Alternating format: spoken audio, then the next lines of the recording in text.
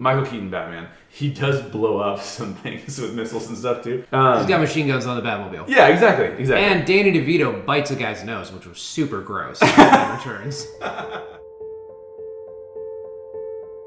Hello, fellow geeks. This is Jay Shear, host of the Story Geeks podcast and co-founder of the Reclamation Society. If you're new to the podcast, welcome. As a writer, I am very interested in discovering how our favorite stories influence us both personally and how they influence our culture.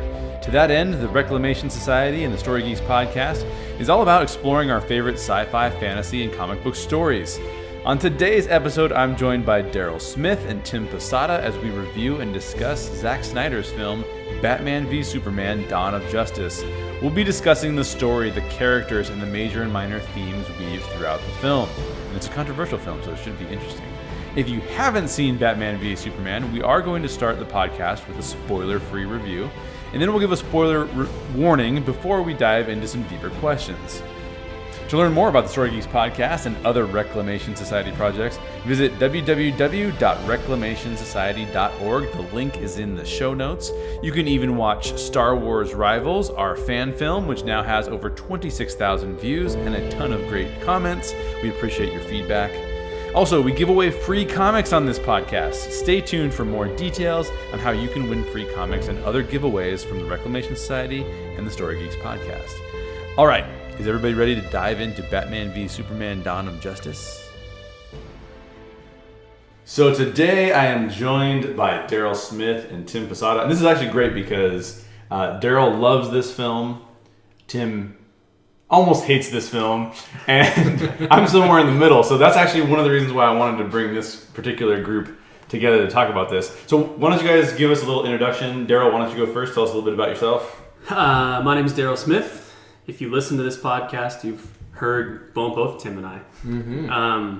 I don't know what we're calling me now. Sometimes guest, host. No, full host. You're a full host. Yeah, no guest. We've removed guests from the... I'm the other host of the Story Geeks podcast.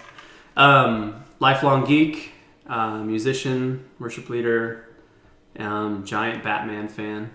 I feel like the little Batman thing on the image for the podcast. I kind of feel like that's me. I know it's not, but no, I like that. We'll make it honorarily. Yeah. I like that. Yeah. How about you, Tim? Tim Posada. I teach journalism at a community college. I got my PhD back in November, and my focus was on superheroes and economics. So that's awesome. That's what I bring to here. And yeah, huge nerd for quite a while. Didn't fully embrace the nerdism until after college. Oh, really? Yeah. Wow. Took you a while. Yeah, I mean, I was always into stuff, but it wasn't until after college that I ended up getting a free ticket to go to Comic-Con, and then started buying a comics collection and really, really embracing it all. So when we talk about one of my favorite TV shows is Buffy the Vampire Slayer, but I never watched it completely until I was probably about 24. Yeah, so I am a nerd for over a decade. Have always loved the stuff, but wasn't fully committed in it to the level of literacy I'm at now until about then. I would say I'm similar to that. Cool. Wasn't committed until later. I would say Tim and I now need to do a Buffy podcast. You're gonna have to, yeah. Dude, I could talk about that all day. The Body. Oh, so good. Creepy. Oh, super creepy. They just had their anniversary, the 20th anniversary, so everybody was doing their reviews again on that episode and how it was the best one. I also liked Hush.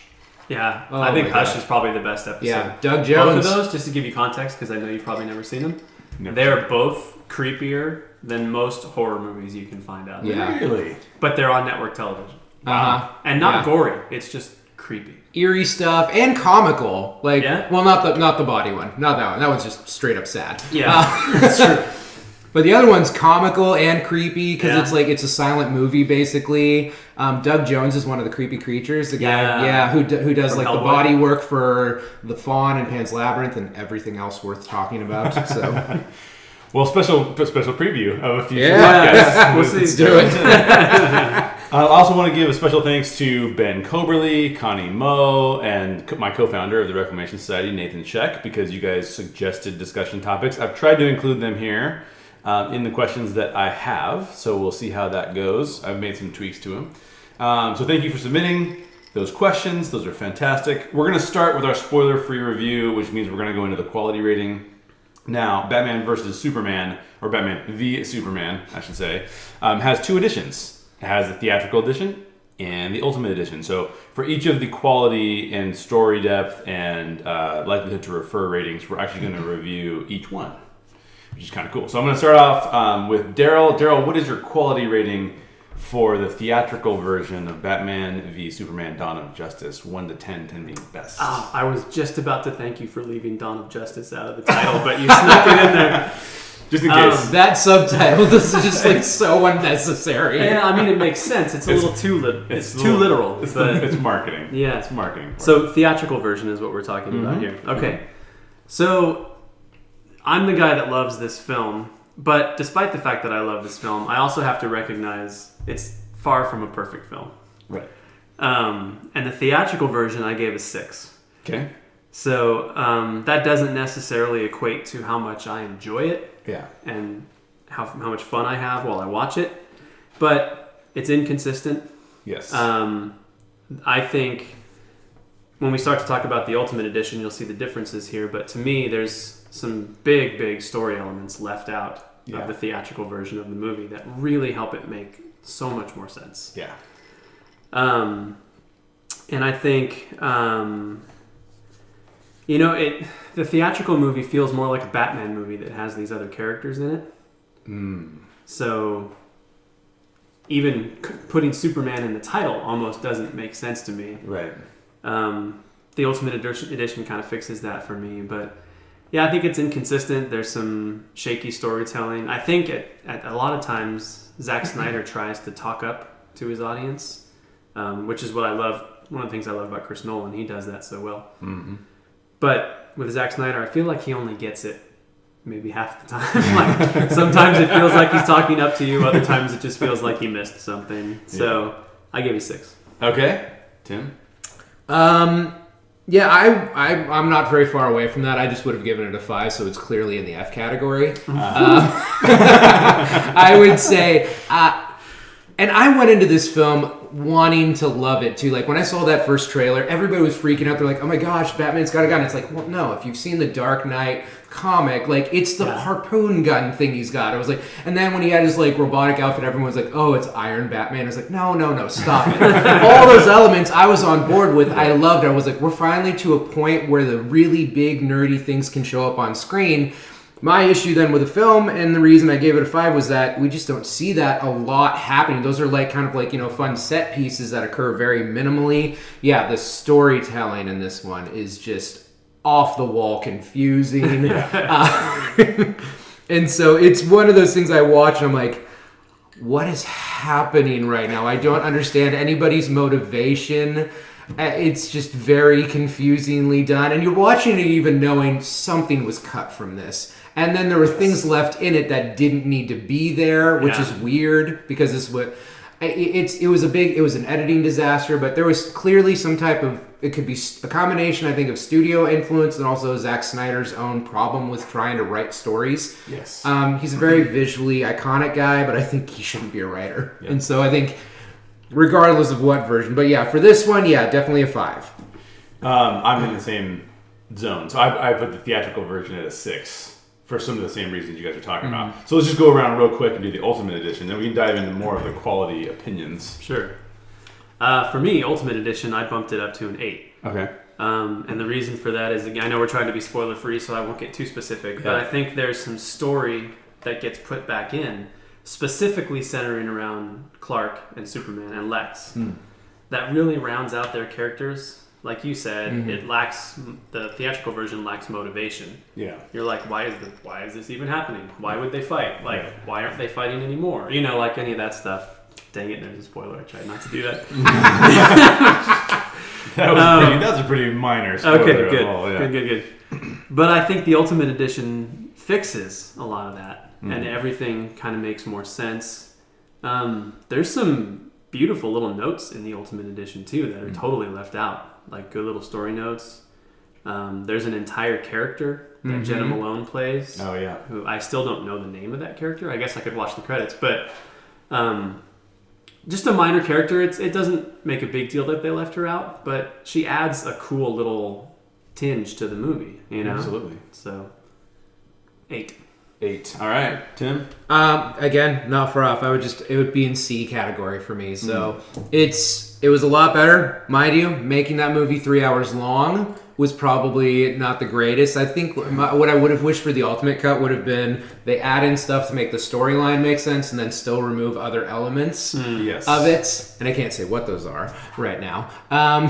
But yeah, it made a lot more sense. Yeah, it finally gave us some motivation for why it is Batman versus Superman. Because in the theatrical cut, there's no real sense of what's happening, and then things are happening. You're like, wait, we made a huge jump. Why is this even happening? Whereas right off the bat in the ultimate cut, they leave in like a really important detail in the beginning where it's like, oh, that's why people are thinking weird things. Yeah. Yeah, and then there's even some characters that got much bigger story arcs. Yep. And so it's just, it's a much more rounded film. It's much more, I could see that screenplay and think Zack Snyder's trying to take his cues from Chris Nolan with that version. How could you not when you were handpicked by Chris Nolan? That is true.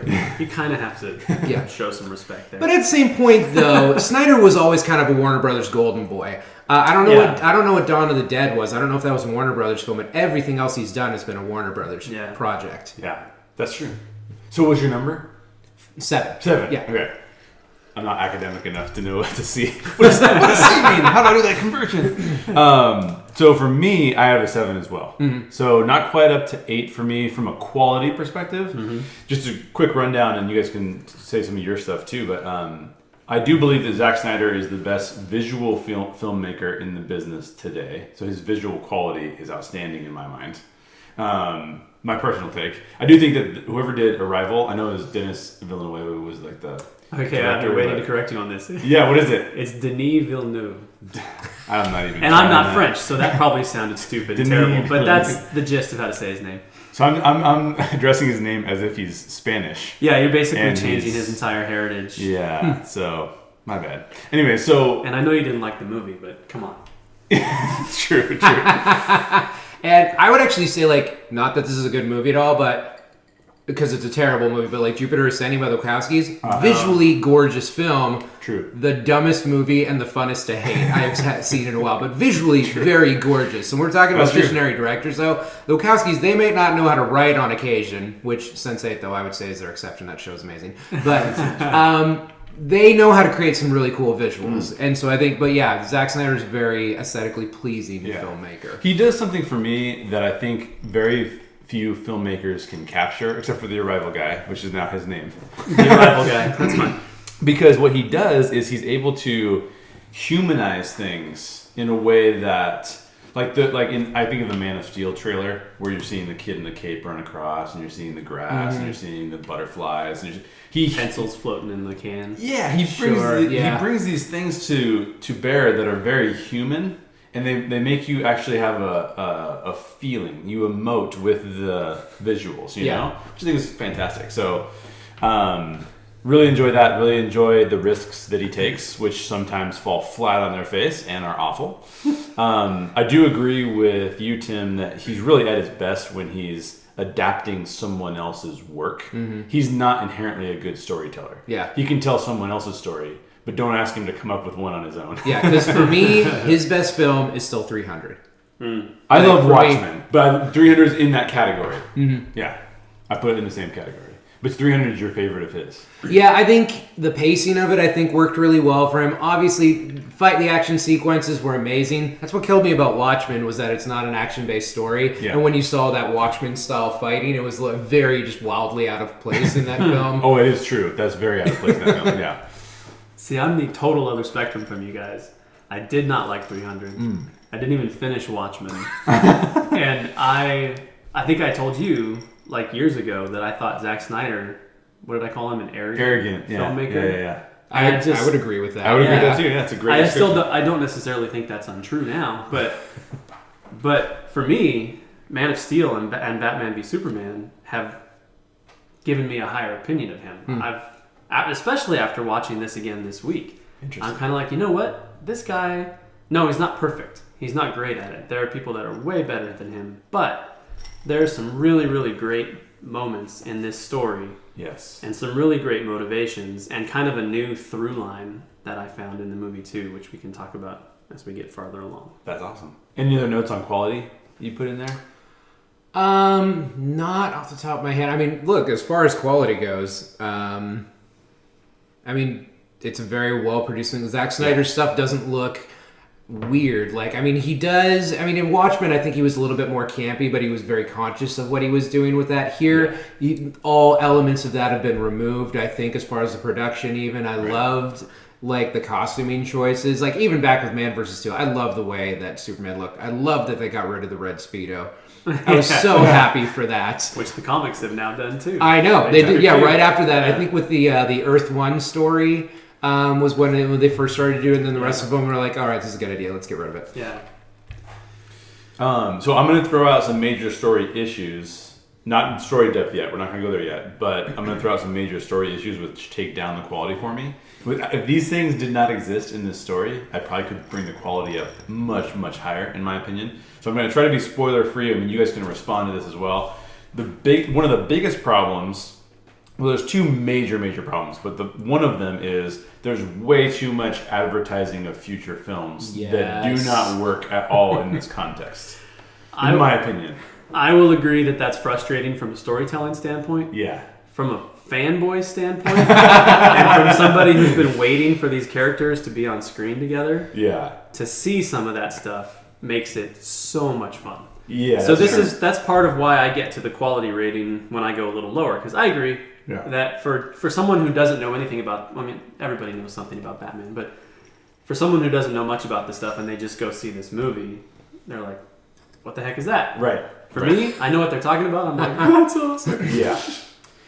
Yeah, and I think from my point of view, I would say, I think Marvel, has probably done this a little bit better, where they've been able to, like, bring it into the storyline and maybe tease it. There have been some moments where you're like, oh, that was shameless. Yeah. For sure, but there's an entire sequence you're watching this has nothing to do with the storyline, and I think in the theater I threw up my hands because I was so confused why they even have this a part of the storyline. And it's like, one of the nice things that Marvel does is just throw it in the credits. Yeah. We know it's going to tease you, but they didn't want to do it. Like, we're not going to do that. It's Marvel things, even though they did it in Suicide Squad. Yep. But it's like, just throw it in the credits. You can do whatever you want. The whole point of the credit sequences are to make us go, wait, what? Yeah. Exactly. And I think that's part of the problem with that Warner Brothers is facing right now too, because there's this behemoth of a successful model for how to make a superhero universe, and yet they have to look at that and say, okay, that's really, really good.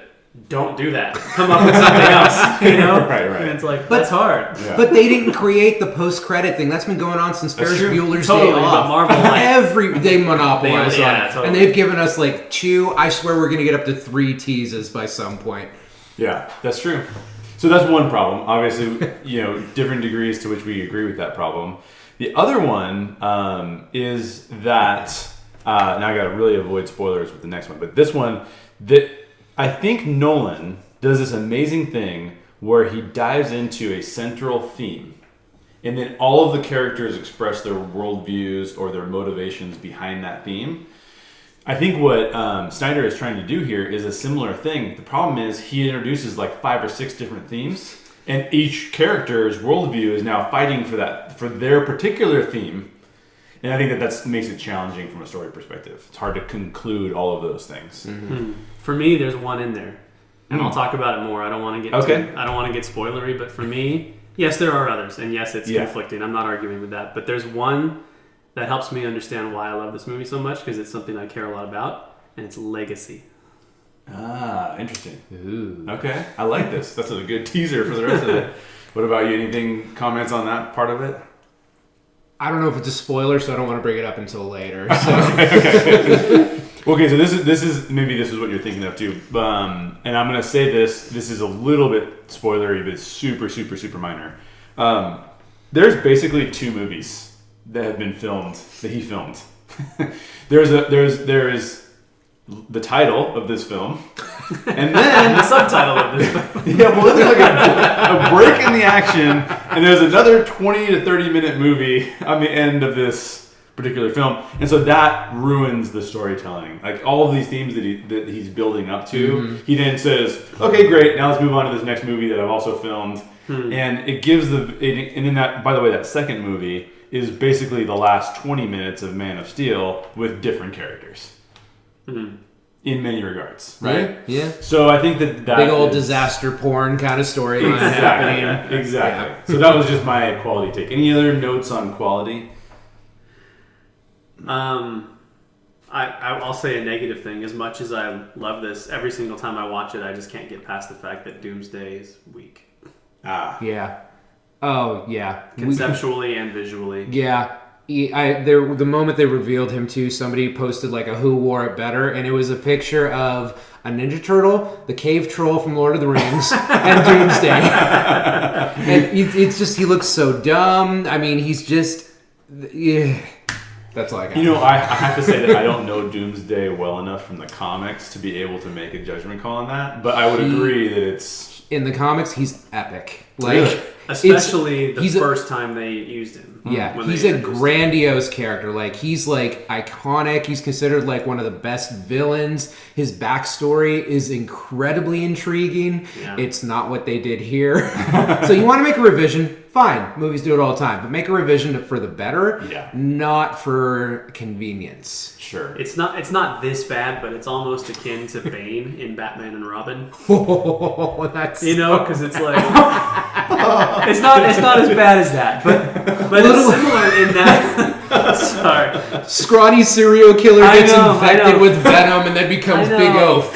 It's not that bad, but it's the same spirit where they're taking a character that in the comics has a ton of gravity and a ton of importance. Yeah, and they're basically turning them into a henchman or a utilitarian kind of character. Right. Yeah, it's the same kind of thing. That's good. I like that. All right, so now let's jump into the story depth rating. By the way, this is going to be one of the longest podcasts we've ever done, and I knew that going into it, which is totally fine. Longer movie, longer podcast. So, Daryl, story depth rating on the theatrical version. Theatrical, I'm going to say the same that I said for quality rating. I'm going to say 6. Okay. For many of the same reasons.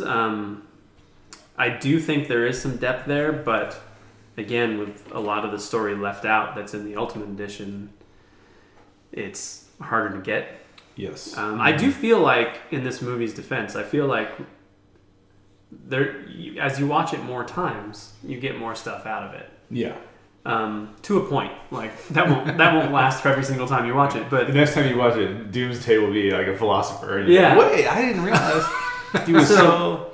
But that's a defense for it, because I think as much as I love all of the Marvel movies. I have all of them at home. But there are some of those that you don't need to watch more than once to get every single thing out of it. They're super accessible. So I do like that there's some stuff to dig a little bit deeper here. But in the theatrical version, there's less of that and more just missteps. Let's get your Ultimate Edition first, and then we'll get Tim's, both of Tim's. 8.5. 8.5. Okay, yeah. So the theatrical, the Ultimate Edition solves a lot of the problems you had with the depth. The leap between the two is just huge for me. Mm-hmm. So, Tim? I'm going to say, consistent with my first rating, theatrical cut, I would still say a 5, because there's just so many holes in it. So many holes. But for the ultimate cut, it really did solve a lot of those issues, so I'd put it into the 7.5 range.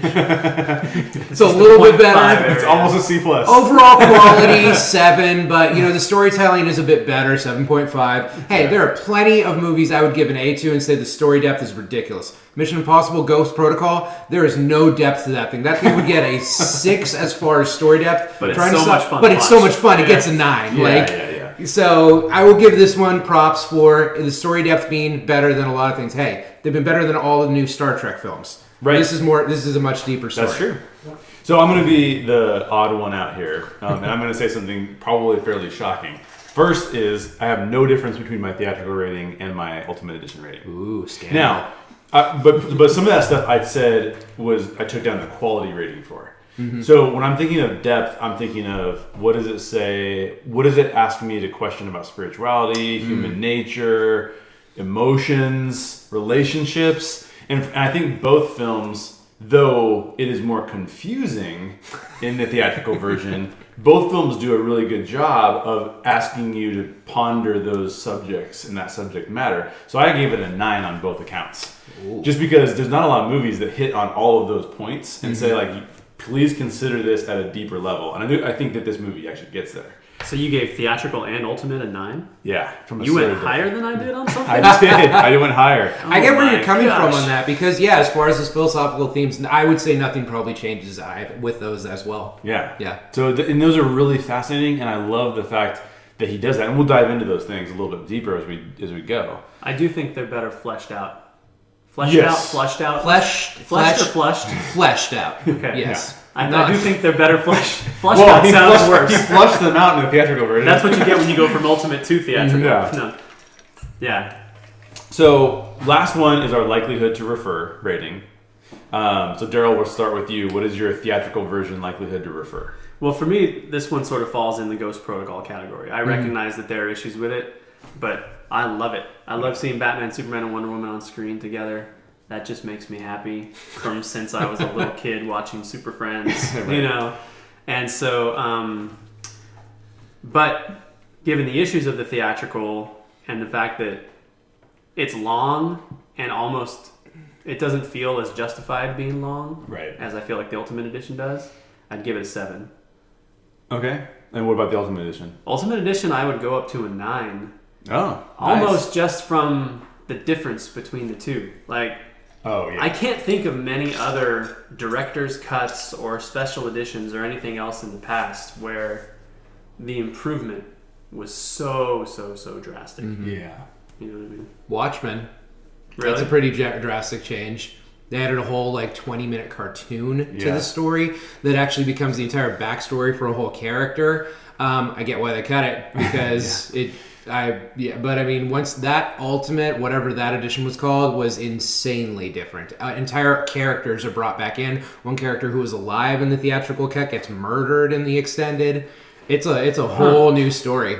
So is Warner Brothers just editing Zack Snyder too much, or does he just get it wrong the first time around? I think Zack Snyder, well, I know that with Watchmen, he had to argue with the studio to include an entire chunk of it. There's this whole thing with, the comedian's backstory and, all these characters, flashing back to what he meant to them, at his funeral. Yeah. And they didn't want that in the story at all. And, if you're actually watching the film, it actually takes away from the pulse. But he was like, no, this is the soul of the story. And it's like, well, it is to you. Mm-hmm. And it is to anybody who's read the comic, but what about audiences who have no experience with this whatsoever? Yeah. Bottom line is, though, that film should have been a miniseries. It shouldn't have been a film. Yeah, that's true. Well, I think that's actually, you guys just both hit on it, is that Zack Snyder is making 4 or 5 hour long films and stories. And they're going, you can't release that to people. So they're just forcing him to chop it up. And then when you chop it up, what do you lose? Well, you lose a lot of this, what you thought was beautiful and amazing that you put into it, Mm-hmm.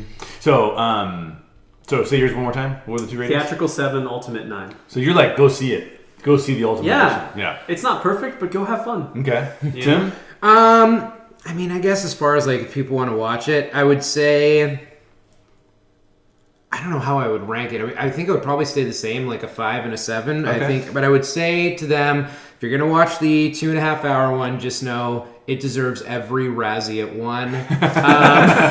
If you watch the 3 hour one, look, the story makes more sense, but then you're sitting down for a 3 hour film, and it doesn't have the majesty that a Lord of the Rings film does. Yes. And so that's what I would say is if it was edited, if all those extra parts were taken out of it, I think I'd be more willing to say, yeah, go see it. Yeah. It's chill. Yeah, I'm actually right in between you guys. So I'm on the theatrical version at a 6, but the Ultimate Edition I'm at an 8. If you're a DC fan, I say go see it. Go see the Ultimate Edition, right? If you're not a DC fan, you're not a comic book movie fan, or you really like the thinking, and we're going to talk about this in a lot more depth, but if you like thinking about the traditional characters and the old school way things were when you were a kid, this is not your film. Yeah. And don't go see this film. I do think the Ultimate Edition solves a lot of the problems, but it doesn't solve my biggest problems. They're still there. The extra advertising, the extra ending, all of these things are still in the film, so it doesn't solve that for me, which doesn't allow me to give it a 9. Yeah. But, get close. I will say, speaking to your versions of the characters, I've in the world of comics, there's so many different versions of all these characters, and it's all depending on who's writing it, who's drawing it, and everybody's fine with that because there's so many of them and there's so much content. Right. Movies, it's a different story because there's so few movies that get made. Exactly. And everybody wants it to be, this is the definitive Batman, Superman movie, you know? Right. But I often wish people could just kind of back off and think of it the way they think of comics. It's like, well, nothing's ever going to be definitive. This is just another version, you know? Right. This is Zack Snyder's version. Right. You know? And I think then there might be a little bit more, okay. You know, like it might be a little more relaxed. Yeah, absolutely. What's up, guys? Do you want to win free comics from the Reclamation Society and the Story Geeks podcast? Who doesn't, right? If you review this podcast on iTunes and also like our Facebook page, you will be entered to win a free comic book every single month. We may even have other prizes in the future. Give us an iTunes review and like our Facebook page. The links are in the show notes, and we'll enter your name in our giveaway. If you have a username on iTunes that we wouldn't recognize, just make sure you send us a Facebook message so that we can connect your real name with your username on iTunes. It is that simple. And I thank you in advance for reviewing our podcast. Good luck on winning free comics and other material in the future. Don't forget to subscribe while you're there on iTunes. All right, now back to the show. All right, so here's our spoiler warning. We are going to really dig deep into this film. We will have lots of spoilers. So if you have not seen the film and you still want to, then go do so before you listen to the rest of this podcast. So this is a little bit longer of a question, but one of the biggest themes in the film revolves around our concept of God. So both the capital G version of God and the lowercase g version of God. So the first question I have for you guys is, as humanity tries to figure out whether or not Superman qualifies as a god, put a capital G on that or a lowercase g if you want, we hear multiple viewpoints. He's worshipped, he's referred to as the Messiah, he's challenged by doubters, most notably Lex Luthor, and then there are others that even call him a false god. So how do you feel about Zack Snyder making the godhood of Superman a central theme? We'll go with Daryl first. I think it's essential for a few reasons. One, I think, this is a very fantastical movie, but I think Snyder, even, like you said, visually, I think he still tries to ground it in reality in some way. Yes. And it's getting harder and harder to do that as we get closer and closer to the Justice League. But I think this is one way that he can do it. Because if somebody like Superman came to our world, I imagine that's the reaction. Some people would worship him. Some people would try to kill him. Some people would, there'd be all those different reactions. But he would demand a high level of attention from everybody. Right. So I think it only makes sense to do that. And the other reason I like it is because it gives Superman something to struggle with. Right. Because one of the hardest things about making a Superman movie is he's so stinking powerful. Like, who do you put him against that is really a problem for him? Right. Well, himself. You make him struggle with, am I good enough? Can I be what they want me to be? Mm-hmm. You know what I mean? So I love it for that reason. Okay. Tim? That, when I saw the first trailer, that was one of my favorite parts of it, is that he had like false god sprayed on that statue, and I was like, that's brilliant that they're doing that, because this has always been a part of the character. I mean, back when you had the 1978 film, you've got the most on-the-nose dialogue. You've got Jor-El saying, even though you're not one of them, you will be among them. They can be a great people, Kal-El. They just lack the light to guide them. That's why I'm sending them you, my only son. Oh, good grief, that's on the nose about Christ. And right. Even like when the Superman Returns film came out, you've got that scene where Superman's hovering in space, eyes closed, like listening for the prayers of the world and going where he needs to go most. It's right. Like they've always been on the nose about this. And Man of Steel kind of backed away from that to a certain degree. There's only that one moment where he's like speaking with the priest and you see like the Jesus mosaic behind him. Yeah. But I love that they brought it up here, and it's not a positive. it's a moment of dilemma because It's breaking down. Yeah, because and the comics have always been about this. Everybody sees him as the savior, but what if he goes crazy? Exactly. What if he goes crazy? What if he turns on everybody? And there's always that whole thing in the comics where Batman always has like a little piece of like Krypton in his utility belt laced with lead. Right. And because you should never trust anyone, always plan for the worst. Yep. And I love that it was brought in just for that reason. Whether they handled it effectively or not, that's the other question, I suppose. Yeah, sure. So, I agree with you guys 100%. So here's an area where we're all on the same page. Because so many creators, particularly in Hollywood, there's so much pressure, right? Like, you either don't touch spirituality at all, or you go straight to spirituality and you hit everyone over the head with your deep-seated viewpoint on it. Yeah. Right? I mean, if you take the entire, like, quote-unquote Christian movie marketplace, all that is someone that's super fundamentalist spoon-feeding you their belief system, right? On the other hand, you see movies where it's so removed from spirituality that you are sitting there going, what in the world is this based on? What are you getting? What kind of questions are you even prompting me to answer? So I think that's phenomenal. I think you guys both hit the nail on the head there. And I think you asked some good questions. He is, like you said this, Daryl, he is Superman. Yeah. And that does bring up a lot of questions. Is a Superman godlike? How is he godlike? How isn't he godlike? I think those are good questions to ponder, and I think that they ask those questions pretty well. I will say, as far as Snyder's presentation of it, there's one shot in the movie that just bugs the heck out of me. Oh, really? And it's there. So there's a flood, and there's these people that have come up onto their roof, and then they look up, and he's floating in front of the sun, and it's one of those like Zack Snyder visual moment kind of things, and that's fine. But it's very clear that it's not just a split second. It's very clear that he's hovering there for a little while. Yeah. And it's like, why aren't you just saving them? Why are you floating in the sky? Yeah. So they can revere you. I think that was one of the moments where it was just a misstep and not misinterpreted. So. And the one thing I would add to this is I feel like in a lot of ways that this film kind of tries to, they talk about it in terms of God, but the real questions related to this are the appropriate use of power. Yeah.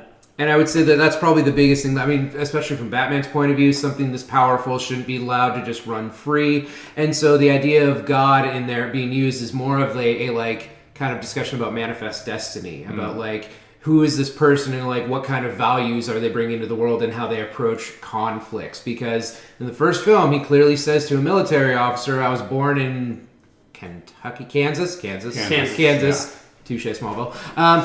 And so I was born in Kansas. Doesn't get more American than that. So clearly he's been raised in a certain kind of environment with a certain bias. And so what does that mean when you are flying around the world doing things? Right. Yeah. And so there's also, to me, that seems like almost like a military component to this discussion about like when you have godlike powers or when you have the choice between taking someone's life or not, it becomes that question like, is that something you should do or God should do?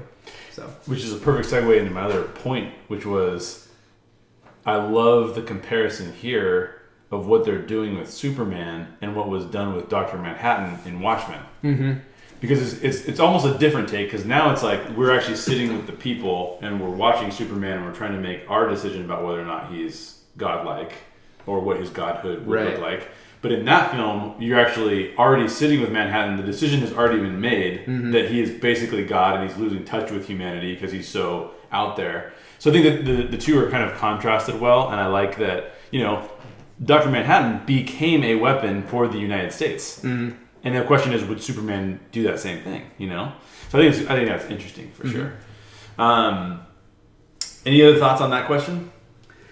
I guess I'll take this opportunity to bring in my legacy thing. Oh yeah, bring it in. Because I feel like it applies to this. Because I feel like part of the reason we deal with him as a God figure is like Tim, like you said, Jor-El drives that into him. Mm-hmm. He basically tells him, "You're a God. You're here to save these people." Right. But Jonathan Kent tells him something completely different. He tells him, there are consequences for your decisions. Mm-hmm. You have to be careful. You have to use discretion, And as we discuss the other characters, there's other versions of this, but the legacy of parents to children is a huge theme in this.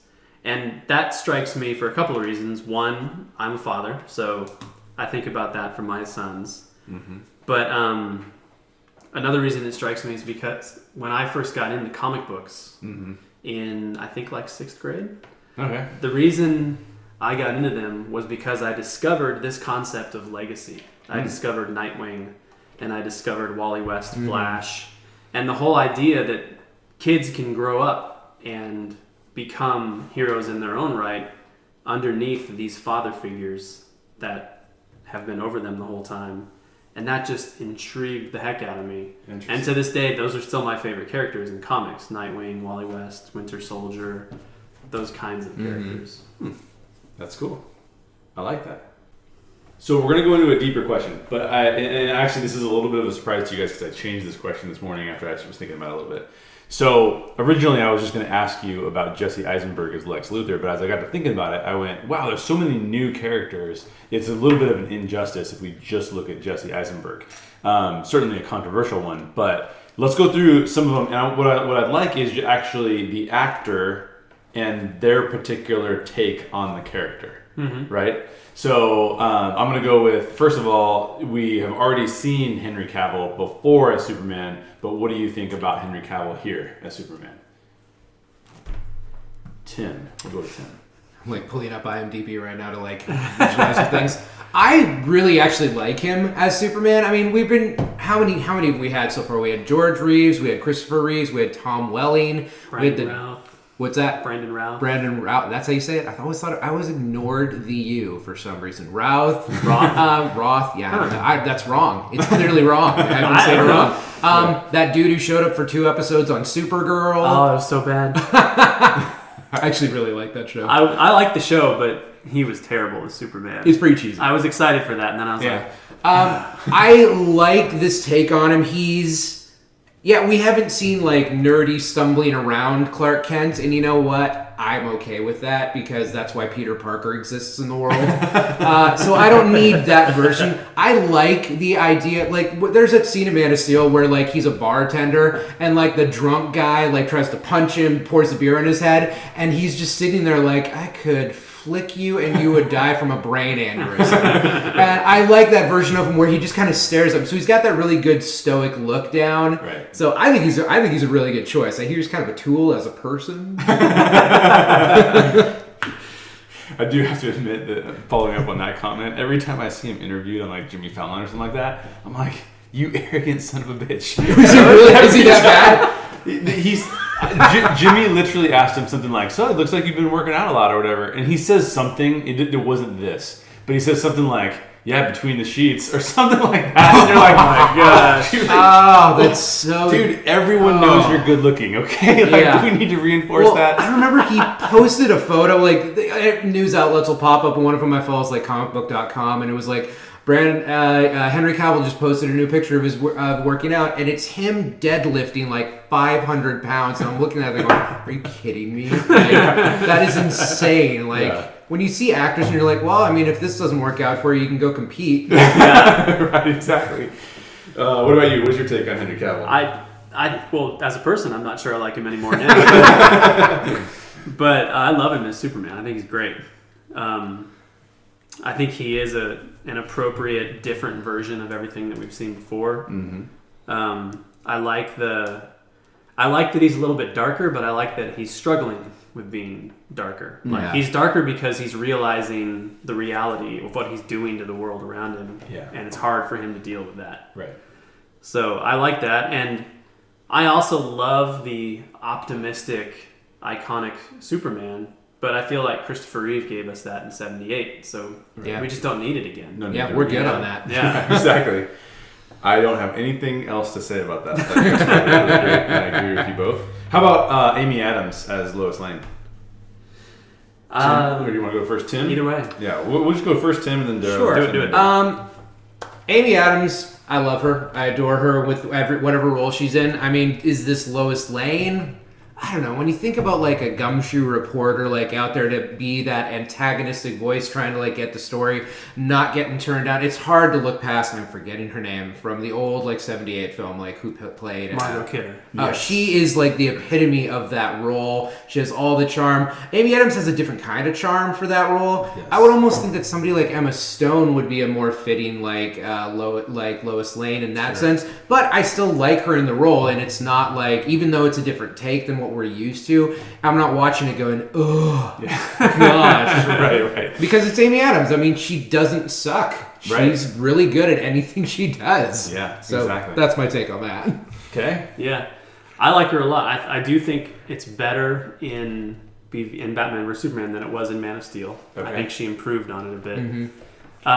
But I like her a lot. I think I don't have a strong opinion about Lois Lane because in the comics, Lois Lane is unbelievably inconsistent.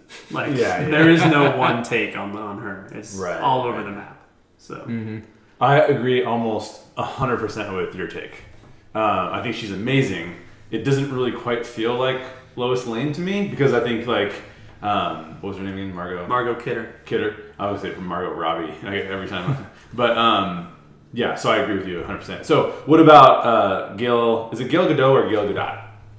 I've heard Gal Gadot. Gal Gadot. Gal Gadot? How about Gal Gadot as Wonder Woman? We'll go with Tim first again. Yeah, a lot of people, like, when she first, like, was cast in the role were like, oh my gosh, it's like Wonder Woman's supposed to be a much, like, you know, like a more ripped character. Amazonian. Sure. I guess I wasn't as worried about that because everybody, when they get hired into a role, like, goes into that workout regimen. I mean, Chris Pratt as a superhero didn't make sense until he showed up in the film. You're like, are you kidding me? Yeah. The chubby dude from Parks and Rec has become a beefcake on the cover of Men's Health. So I'm not as worried about that. I love that they didn't cast a white woman as an Amazonian. I love that they actually cast somebody who would look more like somebody who would actually be from there. Yeah. Something Iron Fist didn't understand, but whatever. So I like her. I think she, at the time, she was kind of an untested actor. And then finding out later that she actually served in the military in Israel too, like added a like new level of authenticity to the role. I was like, okay, sweet. Yeah, that's awesome. So I'm fine with her. Okay, what about your take? I think she's great. I knew of her already because she was in the Fast and Furious franchise, which is something I shamelessly adore. I don't shamelessly adore Okay, that well, at that's all. okay. I will never try to sing its quality praises, but I'll watch it all day long. No, they're fun. I'm so excited for the next one, even though it has the worst name out of all. No, Too Fast, Too Furious is still the worst Yeah, name. And that one's not good. To No, me, that's that's the only one that's terrible. But Really, Tokyo Drift, though? I liked it better. Okay. We digress. But I think she's great. I agree. I'm glad that they didn't cast a white person. I'm glad that they let her keep her Israeli accent and didn't try and make her talk with an American accent. Yeah, I think she's great. I think she looks like Wonder Woman. Yeah, she was the standout of the film for me. Yeah. I think she... I think you have to have an actress for that role that when you look at her, she doesn't just look like Wonder Woman, but you can also sort of, I don't know, maybe in her expressions or what, but you can also sort of see more depth than that. Yeah. And I think she has that. And I think Amy Adams has that as Lois Lane too, so just to say. Very true. I kind of fell into the group that was thinking that her physical presence was not going to be intimidating enough. Especially if you've seen Fast and the Furious movies. Yeah, it's just like... Yeah. So I was a little bit worried about that, but she brings an intensity to the role that it's like... She can be, you know, whatever, she is, $110, and it's like, oh, I don't want to fight her. Like, she just brings that to the role in spades, and I thought it was outstanding. So I think I'm really looking forward to the Wonder Woman film, and I'm looking forward to seeing her in that role for sure. Okay, so now we're going to hit a heavy hitter because this was very, very controversial. What do you think of Ben Affleck as Batman? When they first said they were going to cast like an older person, and they mentioned that John Hamm was on the short list, I was like, I know, in my heart, I knew he wasn't going to get it, but I was like, oh, I thought that would have been fantastic. He's got the jawline for it. I mean, Ben Affleck is never terrible in what he does, though I haven't seen that one movie he did with J-Law. Oh yeah, J-Lo. Giggly or Geely. Geely, which apparently is just the worst thing ever. And I realized that, I said earlier, this movie deserved all the Razzies, but like him being nominated for the Razzie was just because nobody like a lot of critics didn't like the film. Yeah. His acting, he fit the part well. I have no objections to it. He's the tall, dashing guy. That's the Bruce Wayne thing. I mean, Christian Bale technically was a weirder choice just because of his jaw. And yet he fit the role quite well. Yeah. So I wasn't bothered with Ben Affleck. I think most people's issue with him is the same issue they have with Tom Cruise. They just don't like him. Right. What's your take, Daryl? My favorite live action Batman yet. Ooh. And I know that sounds controversial because I'm the Chris Nolan boy. We've done 4 Chris Nolan podcasts so far. Yeah, that's right. But like we said in those podcasts, Batman is not the strongest character in those movies. Correct. It's the other characters are better. And I think, so for me, Ben Affleck is the best. I think he's the closest to the comics, which is fun. I really, really like that they finally made a movie where Batman has been around for a while. And it's not, oh, my parents just died, so let me turn into this vigilante, as you like to say. Vigilante. I love I can't pronounce Denis Villeneuve or whatever his name is, but I can do vigilante all day long. But I love that they did one where it's progressed, and he's jaded, and he's dark, and he, still hasn't gotten over his parents, because Batman never should. That always has to drive him, but I love the version of him, and I love having Ben Affleck also because, like you said, he made Geely. He had a run in his career that was a joke. I mean, straight up, nobody would argue with that, I think. But once he started directing, and once he directed Gone Baby Gone, and then The Town, and then Argo, and then started being more careful about his acting roles and stuff like that, I'm like, this dude has completely turned his career around, and now I'm excited. Yeah, I agree with you. I think he's the best live-action Batman. I don't think he's necessarily the best live-action Bruce, because he brings that brooding... Probably, actually. Clooney's obviously the worst Batman of all time, because he doesn't ever play Batman. he just shows up as George Clooney with a suit on. But... No, I think so. Here's like, in my mind, the ideal Bruce is almost the opposite of Batman. The ideal Bruce is an extrovert, but the extrovert you never really get to talk to because he's running around the room with just flirting with people. You know what I mean? Whereas Batman is like the recluse who's just focused on his work, and he's just. So I think he does that Batman really, really well. Like, he's just super focused on his work, but he shows up at a party, and you don't think any of the women are going to talk to the guy because he's going to be like, get out of here! I need to go hunt for plans or something. He's like, he's a little too gruff. So, but I do think he's the best Batman, live action Batman. So I would agree with you on that one. How about Tim? What do you think about Jeremy Irons as Alfred? I've seen so many different depictions of Alfred that for me it's almost just fun to see the distinctions between. I've been watching Gotham, and I like that depiction of Alfred. I think it's fun to see him like as the guy carrying the gun, like training Bruce. Jeremy Irons almost as this like jaded guy who has no emotional response to anything, just always being like, it's like, all right, just saying, if you wanted to like have kids, that'd be nice. Just like jaded by dealing with.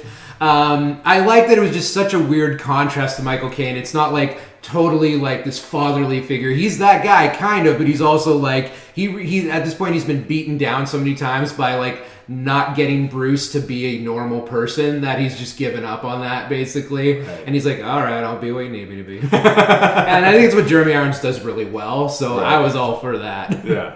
What about you? I agree. I like him a lot, but my only slight complaint would be I think at times he's a little too heavy-handed. Okay. Yeah.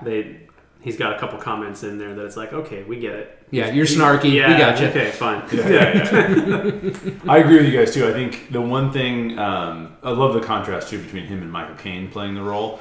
What's interesting is they took an unfettered Batman, a very bitter, dark Batman, And they said, well, Alfred can't be his moral conscience.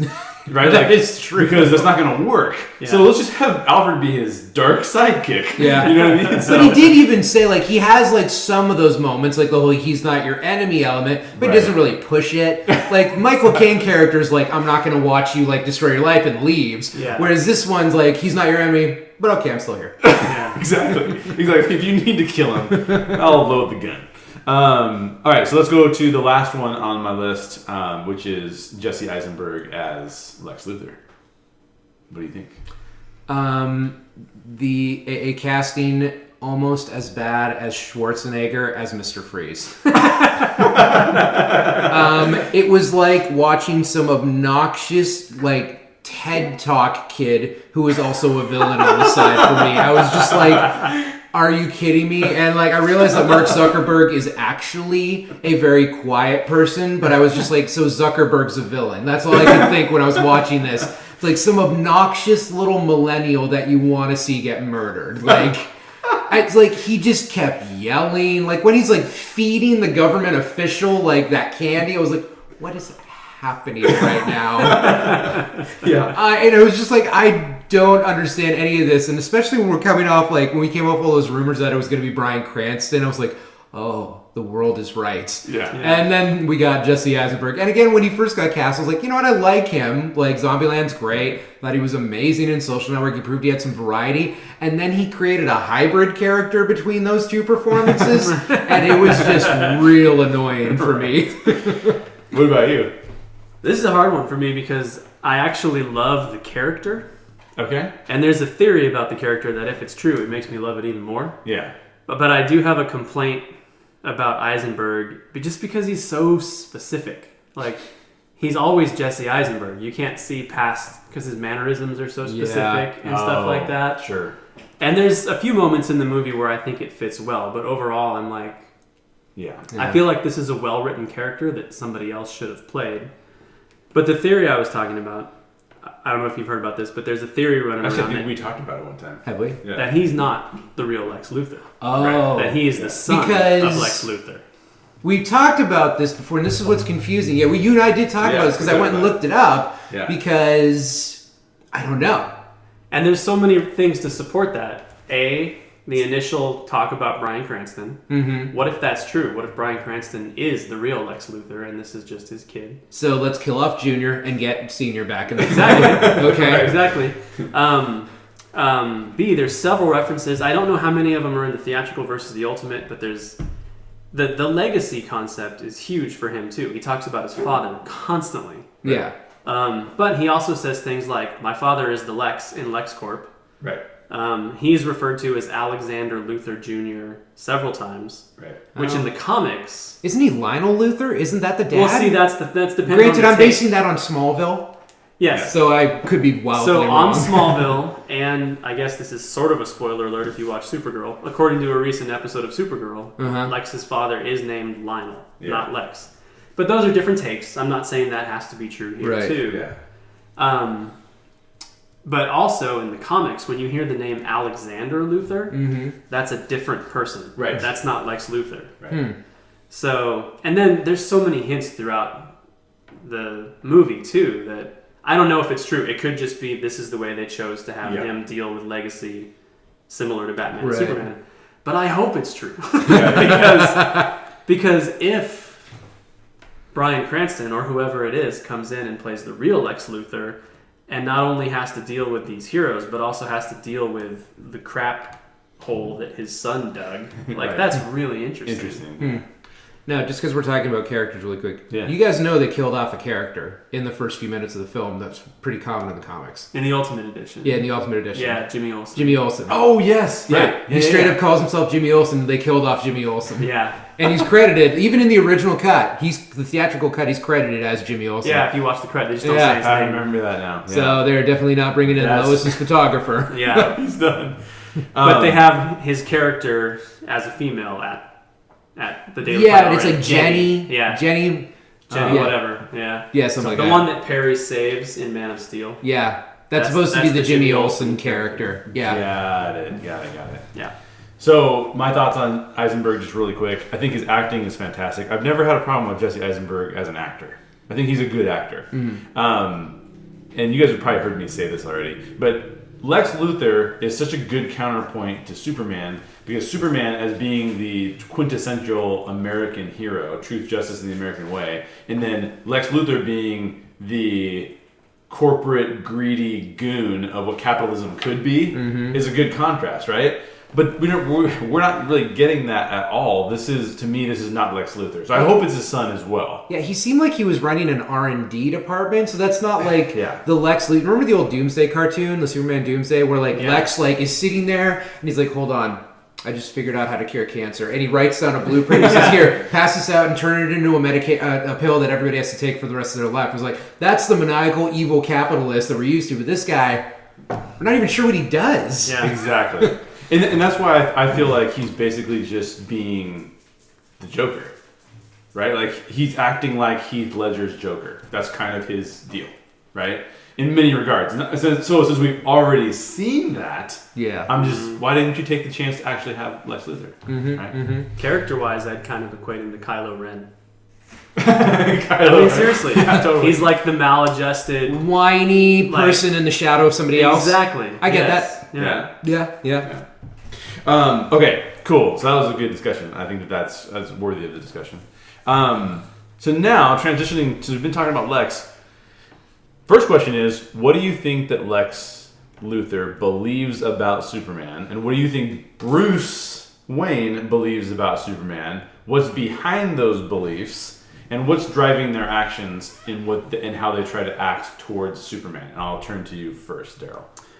I think with Lex, this is where the legacy stuff kind of comes in too. And he even says it. There's a scene on top of the building after he just threw Lois Lane off and Superman saved her, where he basically says what he thinks of him, with the whole, if God is all powerful, then he cannot be all good. And if he is all good, then he cannot be all powerful. Then he makes reference to his father too, when he says, no man in the sky intervened when I was a boy to deliver me from daddy's fists and abominations.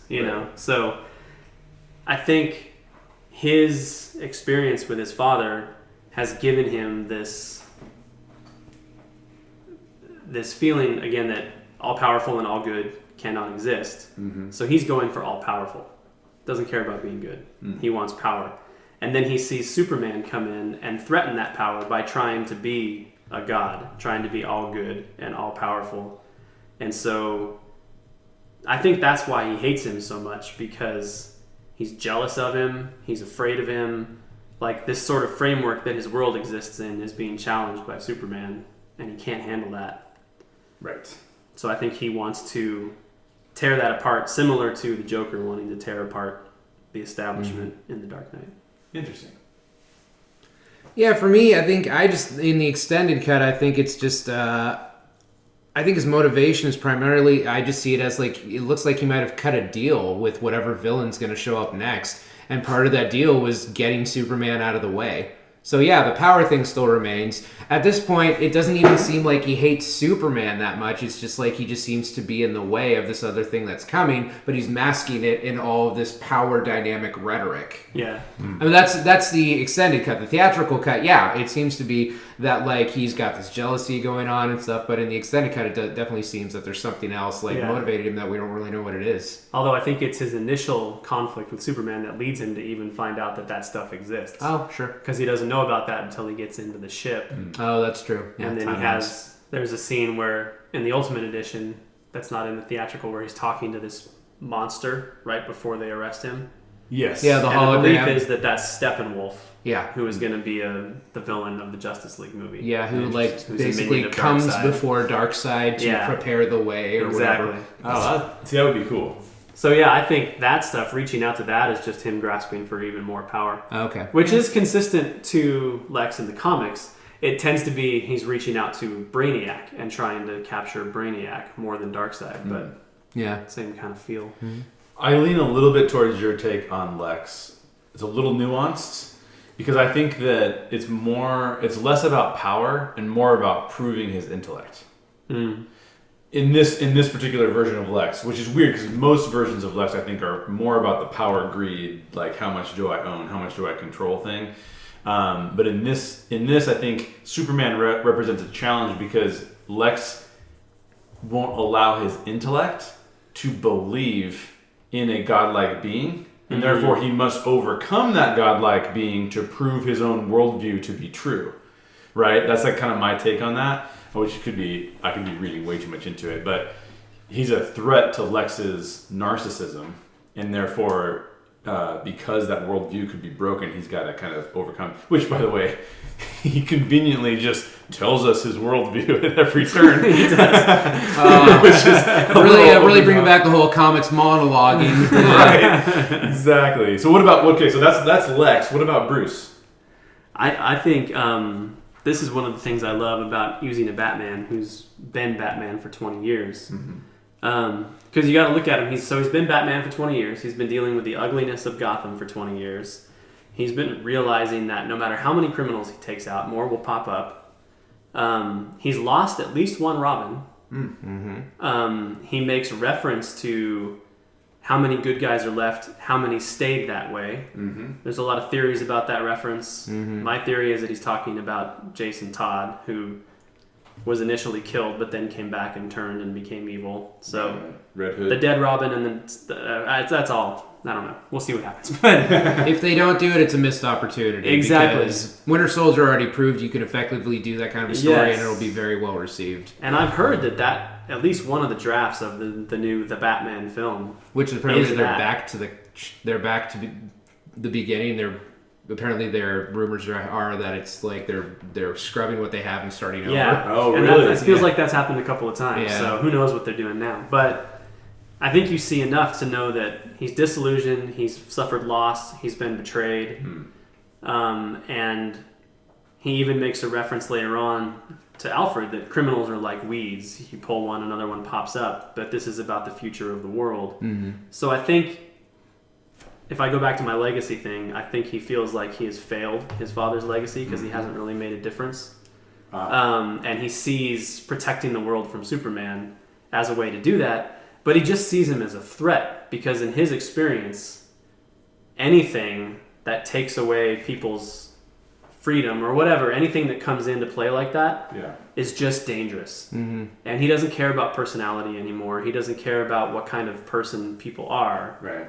He just sees threats and has to eliminate them. And also in the extended cut, we see that it's been set up to make it look like Superman was killing others to save others as well. So the fact that all those bodies were burned, and so all of a sudden it's like, is this godlike individual overreaching, not using his power? And again, think about the first time he meets him is the first film. I mean, there's just no concern for collateral damage, and that final fight was Zod. Totally. You're taking out a whole city. People are dying in these buildings falling over. Just throw the guy into space. Throw the guy into a desert. All you have to do is be anywhere but in the middle of a city to have that fight. Yeah. And there's a lot of complaints about the fact that this Batman kills. And he doesn't do it. I mean, it's not overt. He doesn't walk up to somebody and shoot him in the head. But he fires guns and missiles at cars that people are in and blows them up. So he's definitely racking up a body count in this movie. And it's the same problem when, spoiler alert, when Superman kills Zod at the end of Man of Steel. People didn't expect that. People didn't see it coming. In Zack Snyder's mind, there was a reason for it. Right. He should have put the reason in the movie. Would have made people a lot more happy. But I think there's a similar thing here. If you consider the battle between Zod and Superman that's in the beginning of this movie that takes down a Wayne building and kills countless people. Including his friends. And then realize the fact that this is 18 months later, and then couple that with the line that Alfred says, this is how it starts, the fire that turns good men cruel.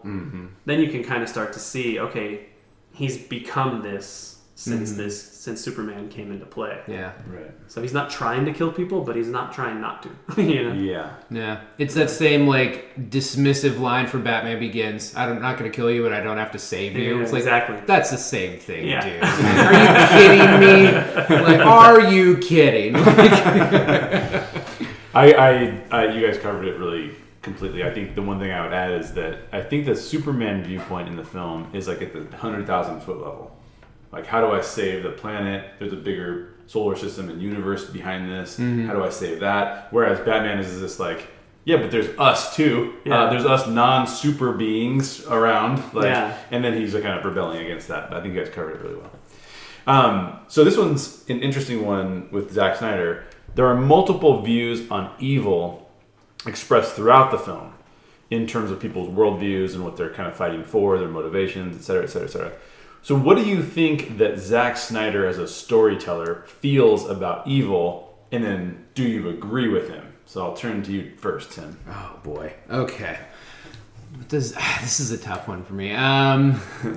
Because he's kind of different in every film he approaches, I think, on this subject. Like when you think about 300, I mean, the good guys, if we call the Spartans that, are just fine executing people because they don't take prisoners, and we're just kind of chill with that, even though I call that evil.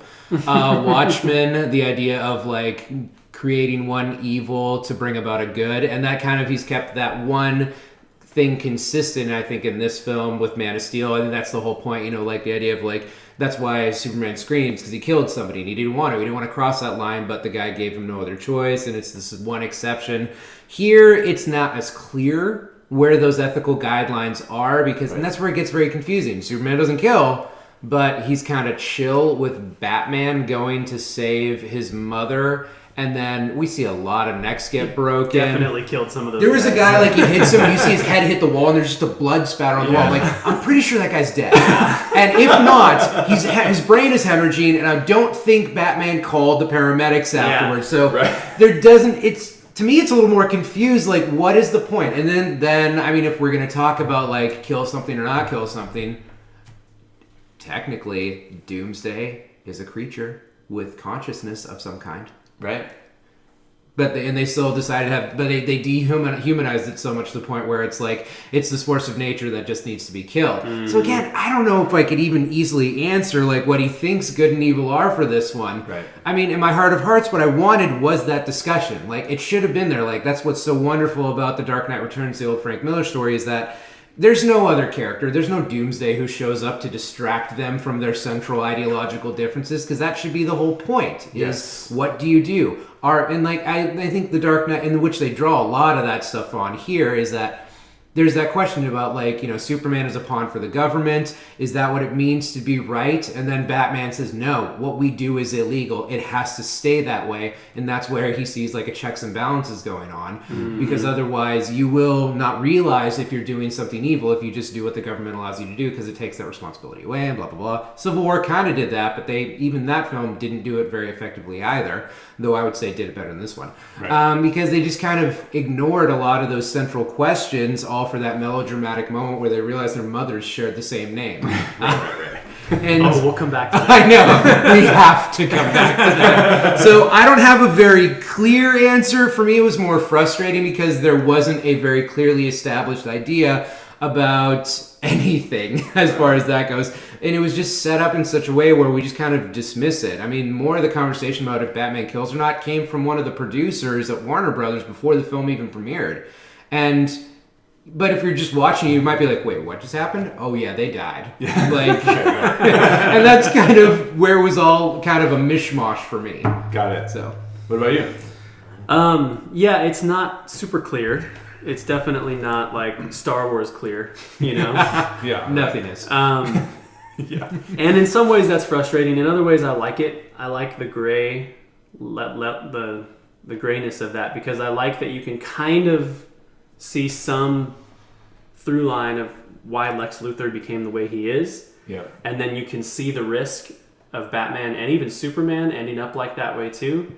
What I think it kind of seems to come down to for me is balance, or a lack of balance leading to evil. So in Superman's case, it's the balance between trying to do good, but not letting that become his identity as, you know, not letting him believe his own hype, you know? Right. Which is why I really love... Okay, there's a scene where he has a conversation with Jonathan Kent on top of a snowy mountain. Oh, yes. Which is obviously it's a vision because Jonathan Kent's dead, but is that in the theatrical? I think so. I think it is, too. yes. Okay, that's one of my favorite scenes. It's a great scene, yeah. A, because I love Kevin Costner as Jonathan Kent, which shocked the heck out of me. I hated it when they casted him, but then seeing Man of Steel, worked like, great. oh my gosh. Yeah. But I love that scene also because of just the story he tells him about how there was this flood coming and he stopped the water from destroying the Kent farm. Right. But in the process, the water destroyed the Lang farm. Right. And so just that whole idea of grounding Superman in that. So, I kind of see it as a lack of balance leads to evil, which I think in life is absolutely true. In life, evil, I feel like, is even harder to define. You know what I mean? Like, what's evil? What's just off track? What can you come back from? What can't you come back from? Right. You know? Right.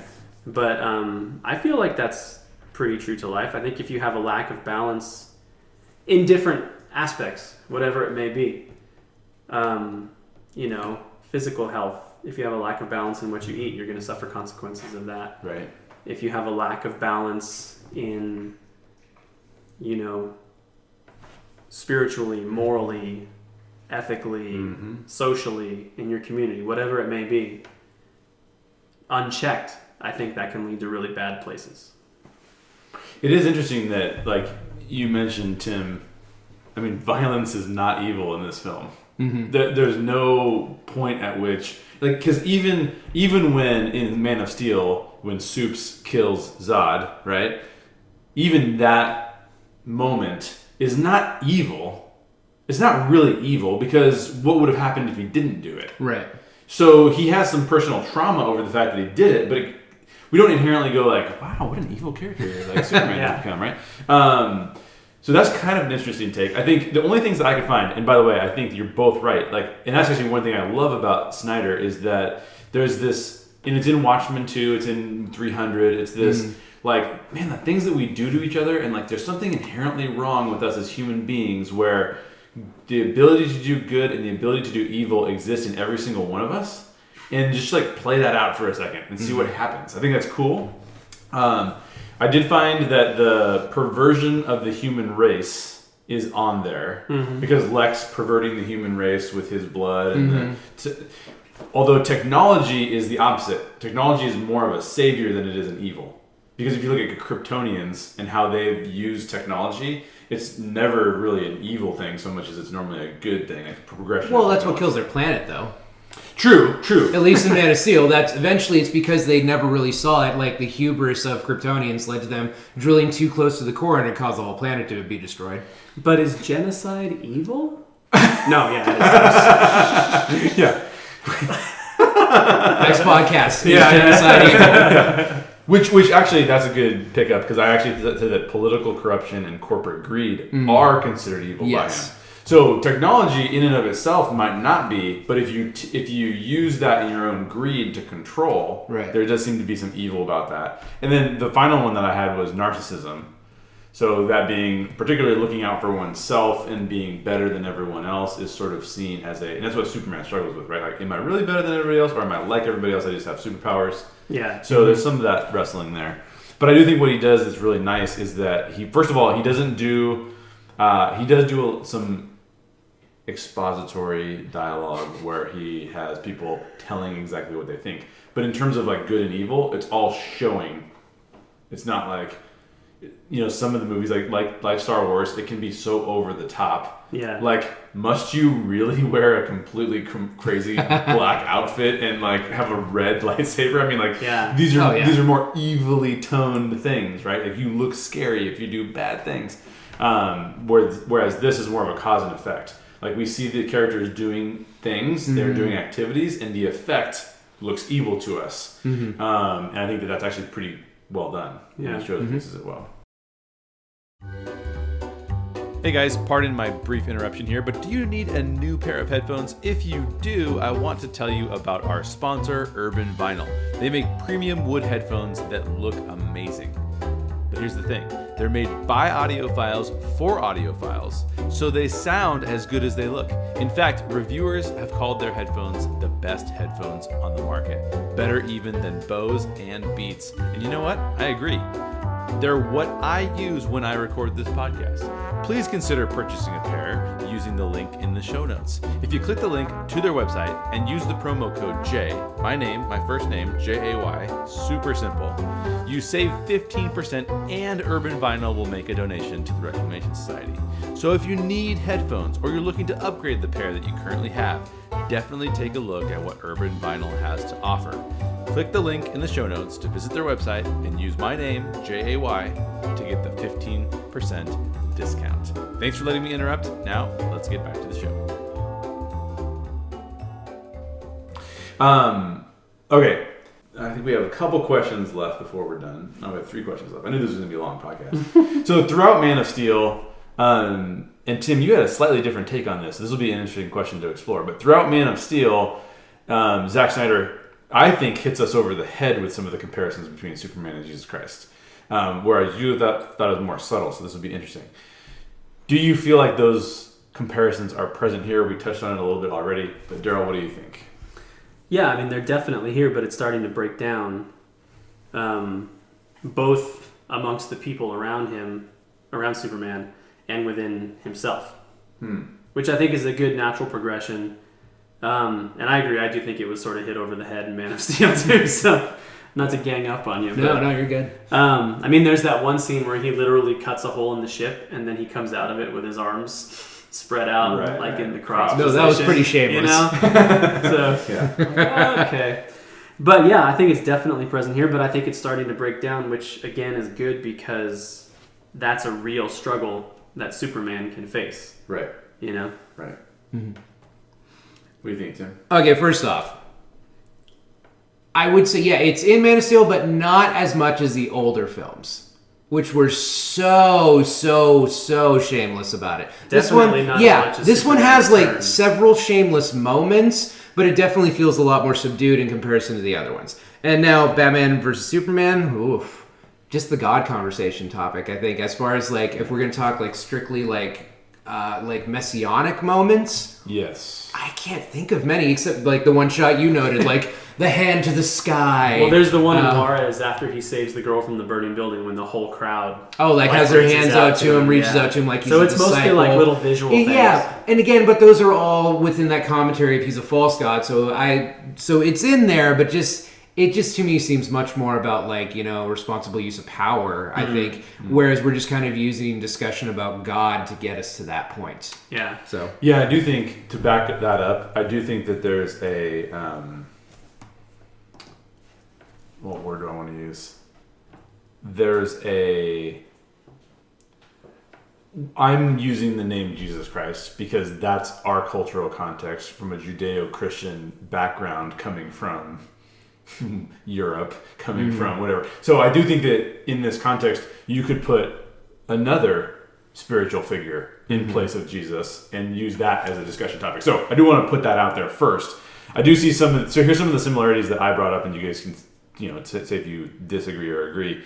You have him being worshipped by some people, called a false god, and reviled by others. And based on what we know of the Jesus Christ narrative, both from a historical perspective and a spiritual perspective, that would be accurate. Right? Some people calling it like worshiping, some people saying he's a false god.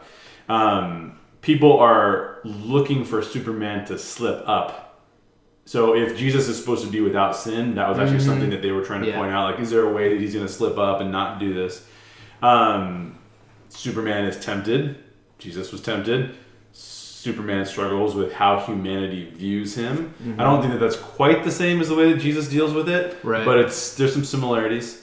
And finally, this is probably the biggest thing, is obviously at the end of this film, we see him die, and clearly he's going to rise again at some point. So there are some comparisons. Anything else that you guys would say about that?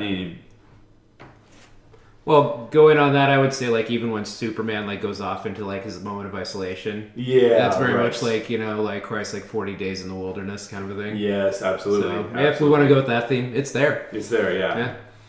I did find some major differences as well. So obviously in the narrative, in the Jesus Christ narrative, there's no love interest. Yeah. Here, Lois is a big part of it. Well, right? Jesus Christ Superstar, come on. That's true. I didn't say which narrative. And in the future, that's going to be a big deal, because you get I know you may be frustrated with all the hints to the stuff that's to come, but one of my favorite scenes in the movie is when the Flash appears to him. Oh yeah. In what seems like appears a dream. to Bruce or to Bruce. To Bruce and says Lois is the key. Yes. And then there's the scene, the dream sequence where Superman says, "She was my world."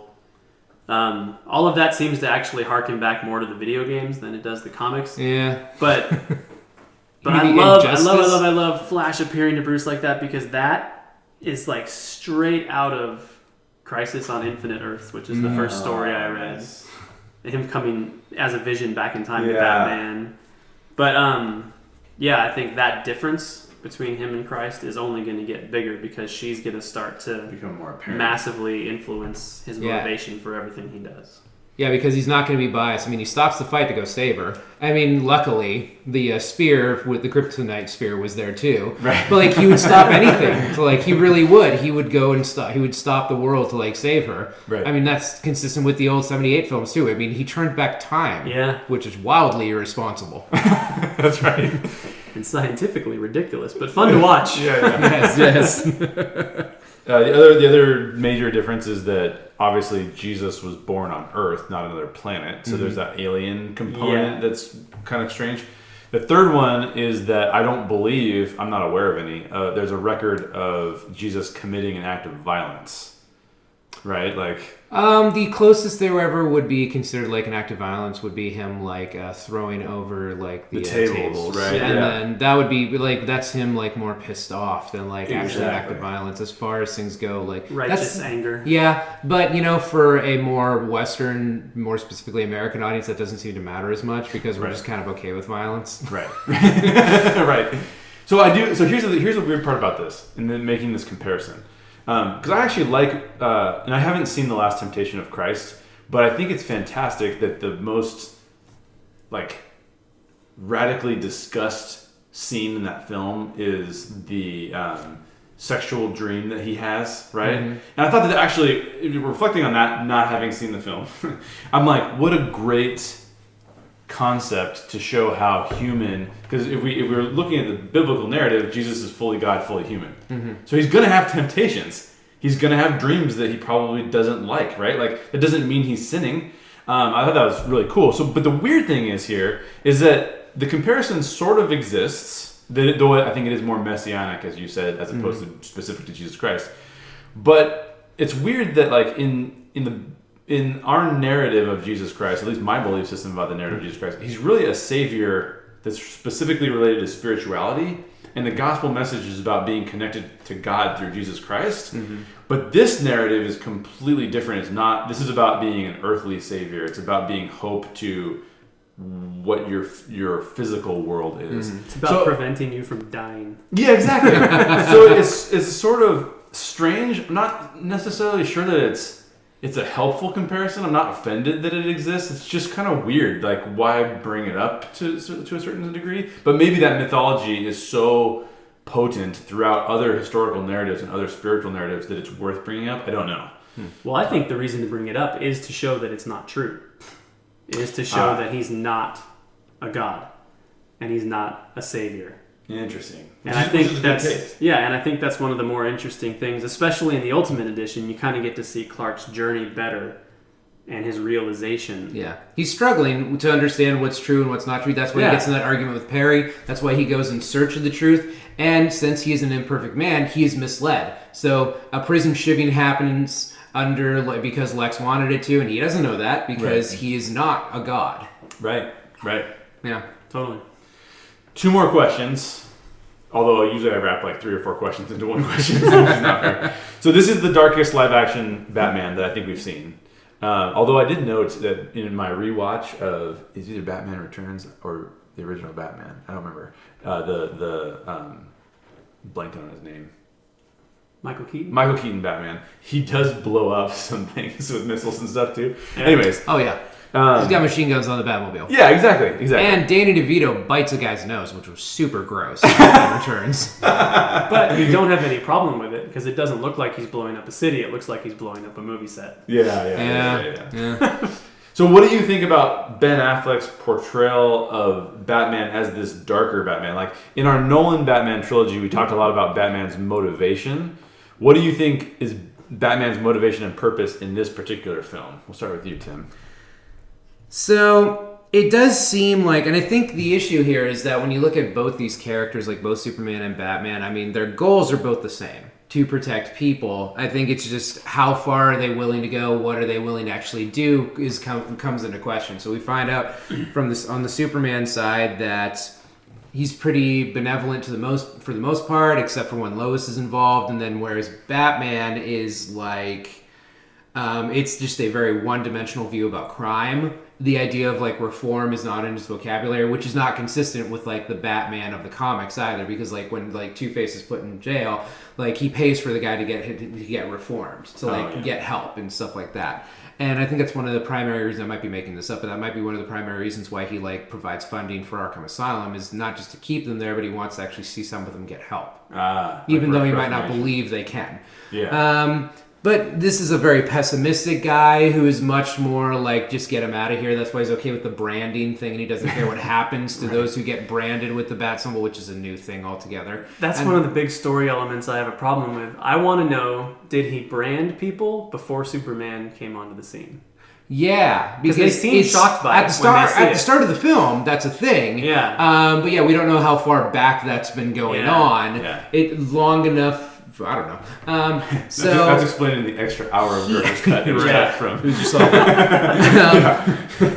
So he's this guy. Yeah, I mean, as we talked about before, he's jaded. Yeah. He believes he wants to protect people. He will protect people, but he just has kind of forgotten where that line is. And that's pretty similar to how he's depicted in The Dark Knight Returns, where it's this guy who's like, you know, he's kind of there, but even in The Dark Knight Returns, like, there's that hysterical scene where he's in his tank and he's just shooting rubber bullets at all the mutant gang members. And it's just all these rubber bullets hitting everybody. But he then does kill their leader. I don't think he intended to, but, like, it's not like he was using discretion during that entire fight. So he kind of knew it was a possibility and decided that was okay. Right. So it's a little bit closer to that.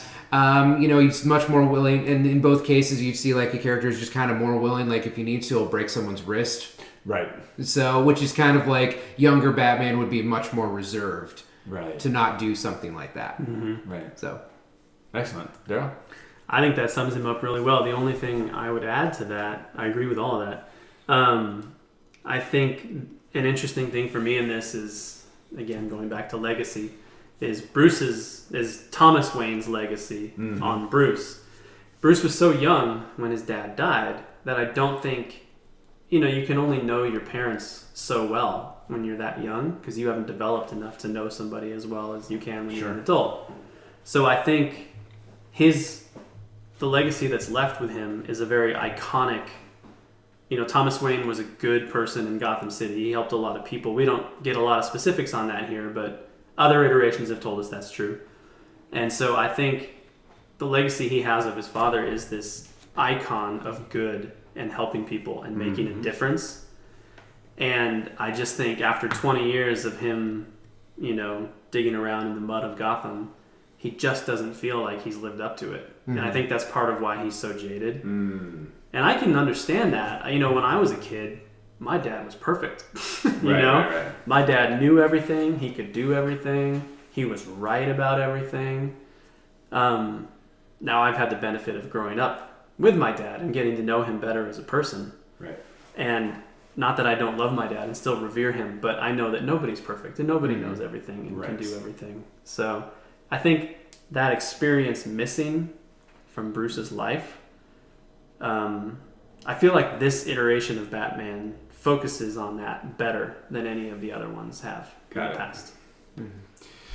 So I think that there's this interesting correlation, because we just did a podcast on The Dark Knight Rises, and in my mind, this particular Batman it's very similar to the Batman in The Dark Knight Rises when he's first coming back out of his 8 years of no Batmaning. Right. There's been a long break. It's been years since he's been Batman. Yeah. Exactly. So that Batman takes the character arc of giving up the mantle knowing that there could be somebody to do it better than him. And we talked about how he's become jaded, and there's got to be somebody else that has a better way of doing this than I am there. I almost feel like if you cut that film and then said he didn't give up the mantle, he just dug himself in, you get this Batman. Right. He just keeps continually going like, he sees these things keep happening that are corrupt and evil in his city, and he's like, I better get more violent. If I'm going to fight corruption and like completely erase it, and there's going to be no more Banes, I better start killing these guys, right? Like, and it just ramps it up. So he sort of doubles down on his own bitterness and anger. So it kind of I really like the take, and you keep bringing up some of the comics that this is sort of Batman is based off of, and those are my favorite.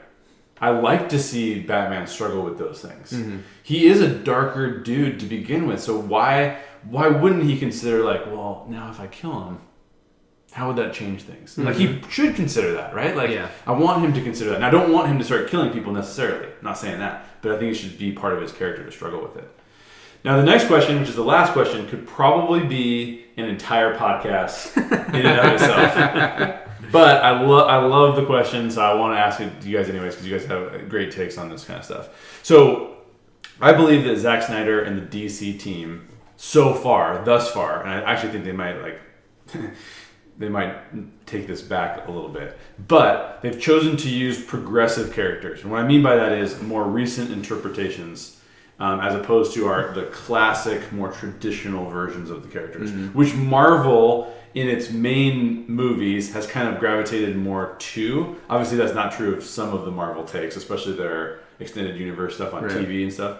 But in terms of their movies, they've gravitated towards some of that stuff. Now, Fox with Logan and Deadpool is different too. But I'm talking about like Iron Man, Avengers, those kind of things. That's definitely where they started. They're transitioning out of that a little, especially with Captain Marvel. They're going to go with Captain Marvel being the woman. Yep. And once Chris Evans' contract's up and it seems like he's not coming back, it's going to be Bucky. If it's not Bucky, that's a missed opportunity again. True.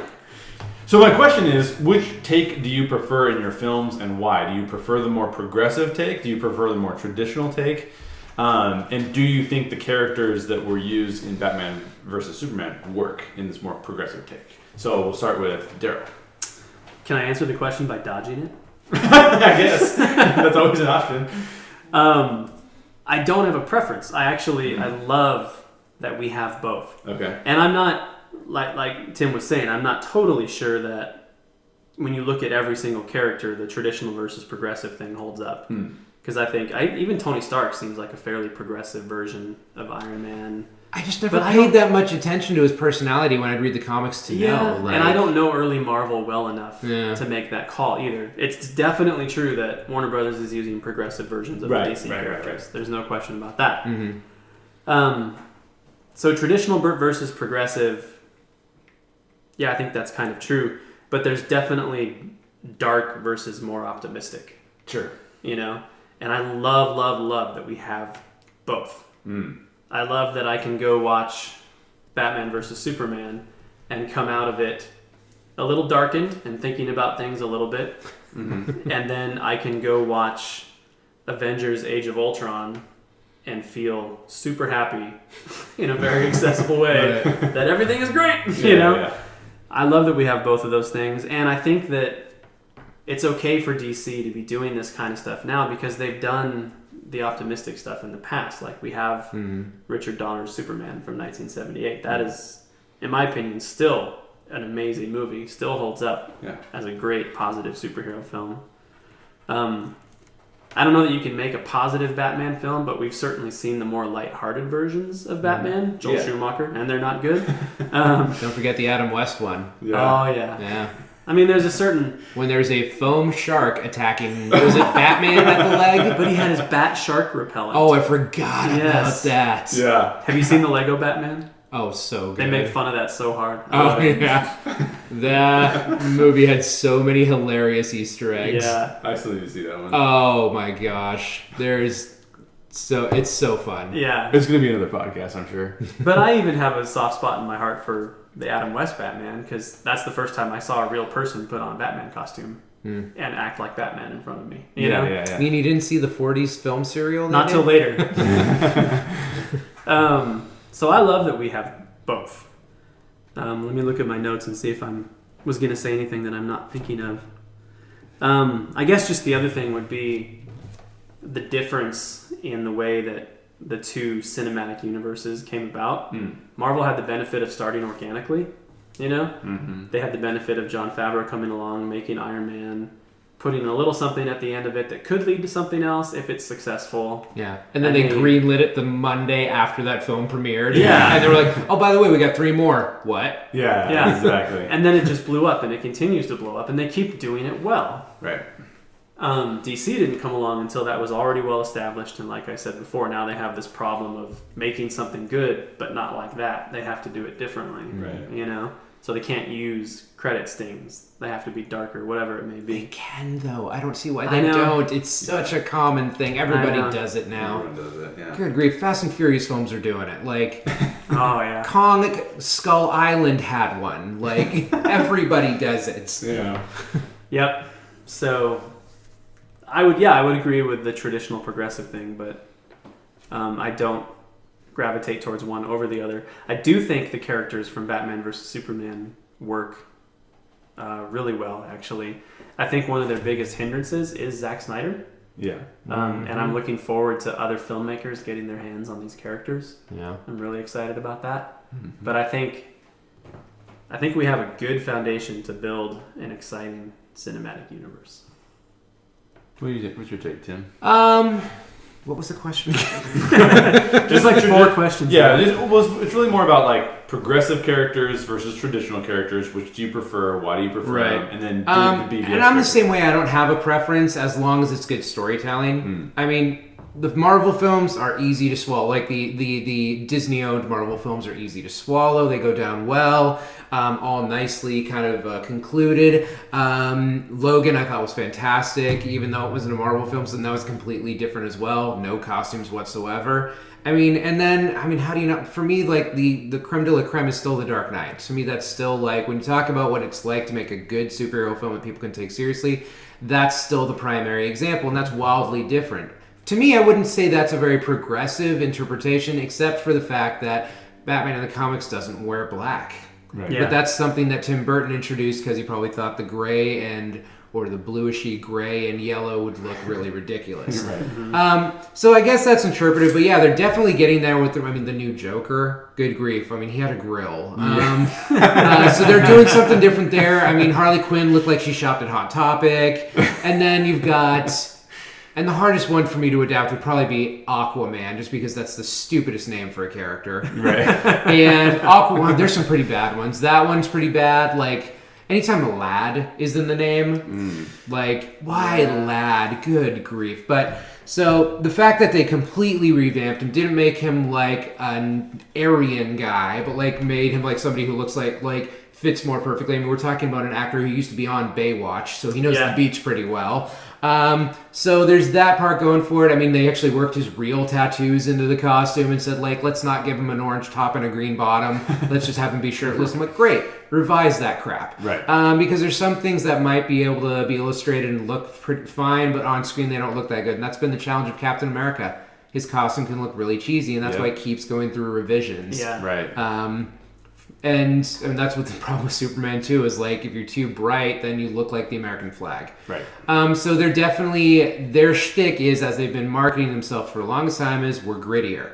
Right. And so, and their whole thing is like keep people on. Yeah, the one new thing they're trying to bring to it is with all our characters are probably going to look a little different than you expect. And it's like, I respect that. Now get some better writers. Yeah, I think we all have the same take. Although the one thing I would say in response to what you guys are saying is I actually do prefer the progressive take over the traditional take. Mm-hmm.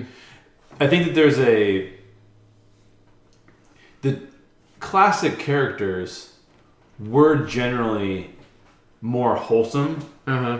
They generally didn't struggle. Why can't I talk? My coffee's running out. Struggle. They didn't struggle with their own humanity the way these characters do. And so, I think you can even look at it from, like you mentioned, the names. Like even Superman, if they came out with that name now, we would all be like, it only works because of nostalgia. It only works because of nostalgia, right? The name Batman is actually ridiculous. Like, exactly. Darkman would have been a more universal name.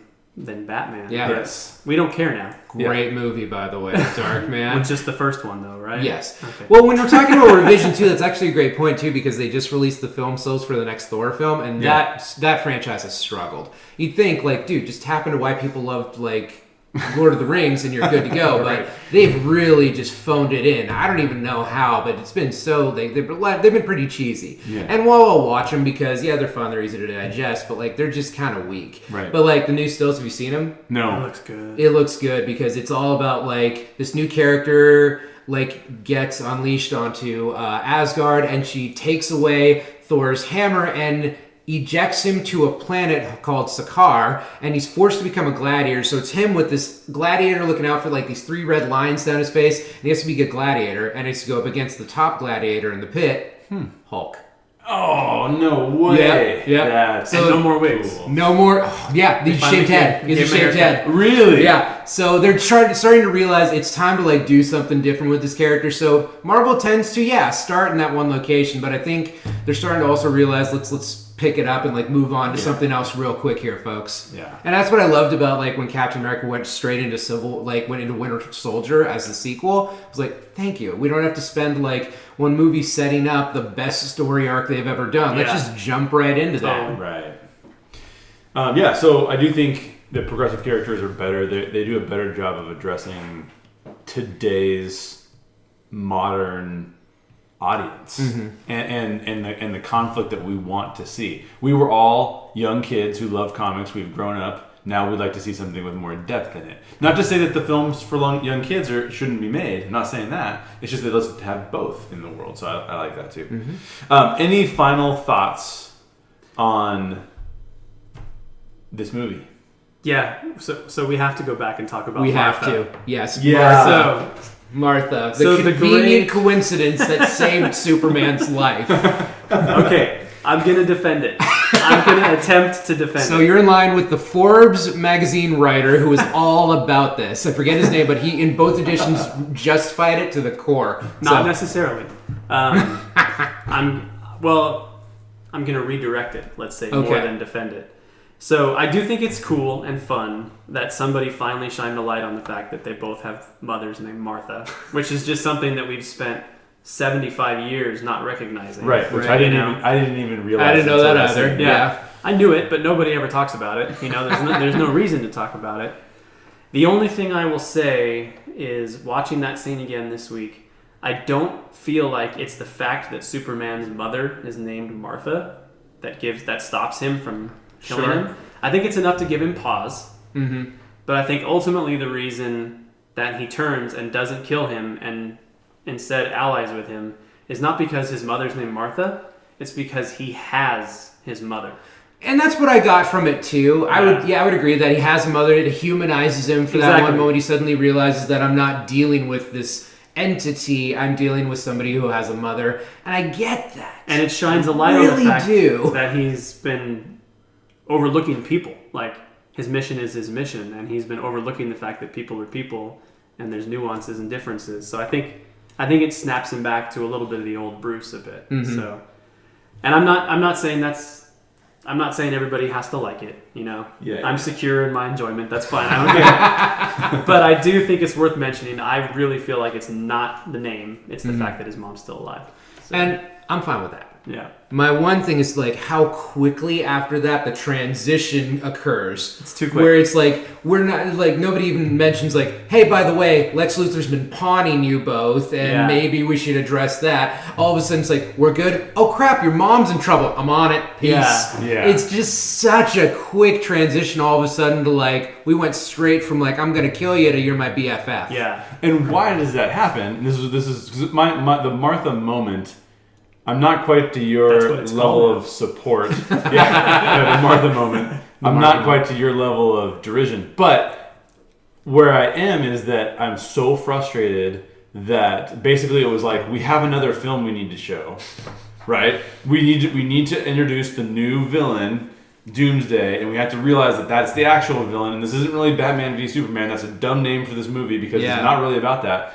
That's what frustrated me. And it didn't need to be there. Like, exactly. From my point of view, when I first heard about this film, I'm thinking, all right, if we want to use The Dark Knight as a model, which I think is a great idea for every film out there, doesn't matter if you're covering Shakespeare, doing a beach comedy, or doing a superhero movie, I think Dark Knight's a great model. Then here's the situation. Superman's Batman, and Batman is the Joker trying to outthink him. Yeah. And to think him out at every turn, because that's the whole thing, is that Batman, which they've never covered in these films, is he's the world's greatest detective. Right. He's a genius. And it's all about like this guy who knows that he's going up against a mighty foe and he has to find some way to outsmart him. And it just needs to be about that. Exactly. Yeah. And that should have been the whole film. Yep. If it had the bravery to just end where there was no resolution, let the resolution happen in a Justice League movie where the world's getting attacked and they have to just like get over their bickering. Yep. Yeah. Why couldn't that have been this film? That's exactly my whole point for why I take points off. Yeah. Yeah. Otherwise, I love the film, but just like, please stop and resolve this, and do not go into that next piece. Yeah. Like, don't even touch it. Yeah, Doomsday didn't need to be there at all. And- It's too easy. Here's Yeah. the kicker, though.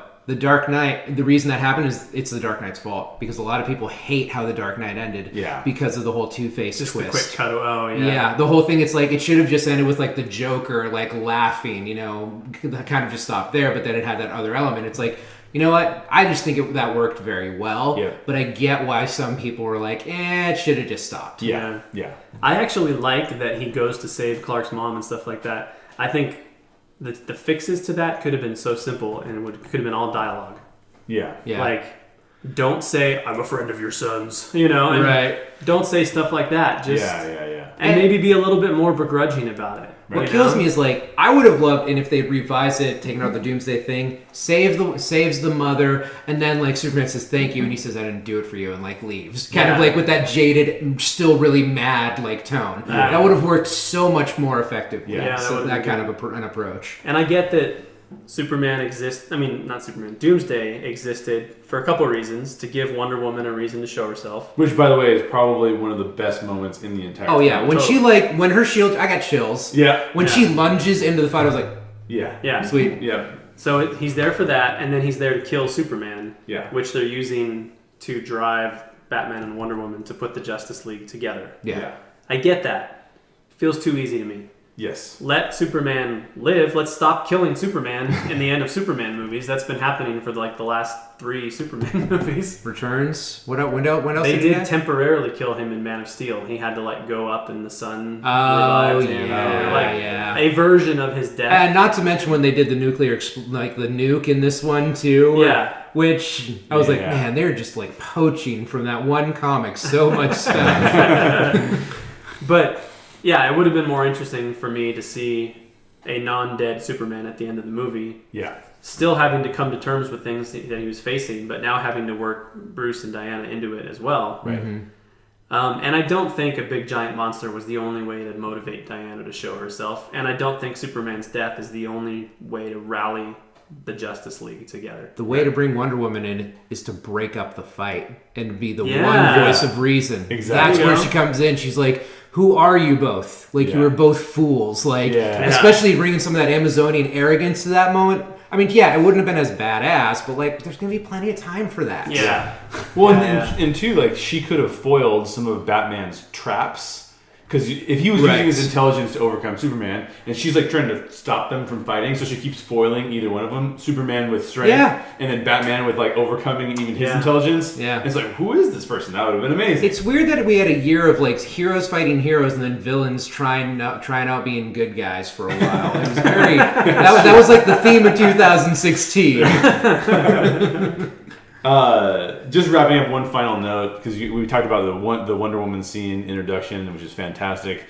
This movie does contain my favorite Batman scene of all time, which is when the two cops come down to find the Yes. guy tied to the radiator. That is the when he's in the background of that Yes. shot, like hanging out in the ceiling So in the good. corner. I thought that was a brilliant moment. Yeah, and I so was like, good. okay, promise. Yeah, Promise. exactly. That is really good. Yeah, But for me, still, nothing tops the interrogation scene from The Dark Knight. that's That's a a very good scene. as well. I just don't feel like that's a shining moment for Batman though, because it's all Heath. That's true. Like, and he's like, what do I know? And he like waves his handcuffed hands. Yeah. He's like, this man. Though actually, I would say even more than that was when he did his magic trick. Oh, that was good. Yeah. But now Batman's gone from that altogether. Yeah, exactly.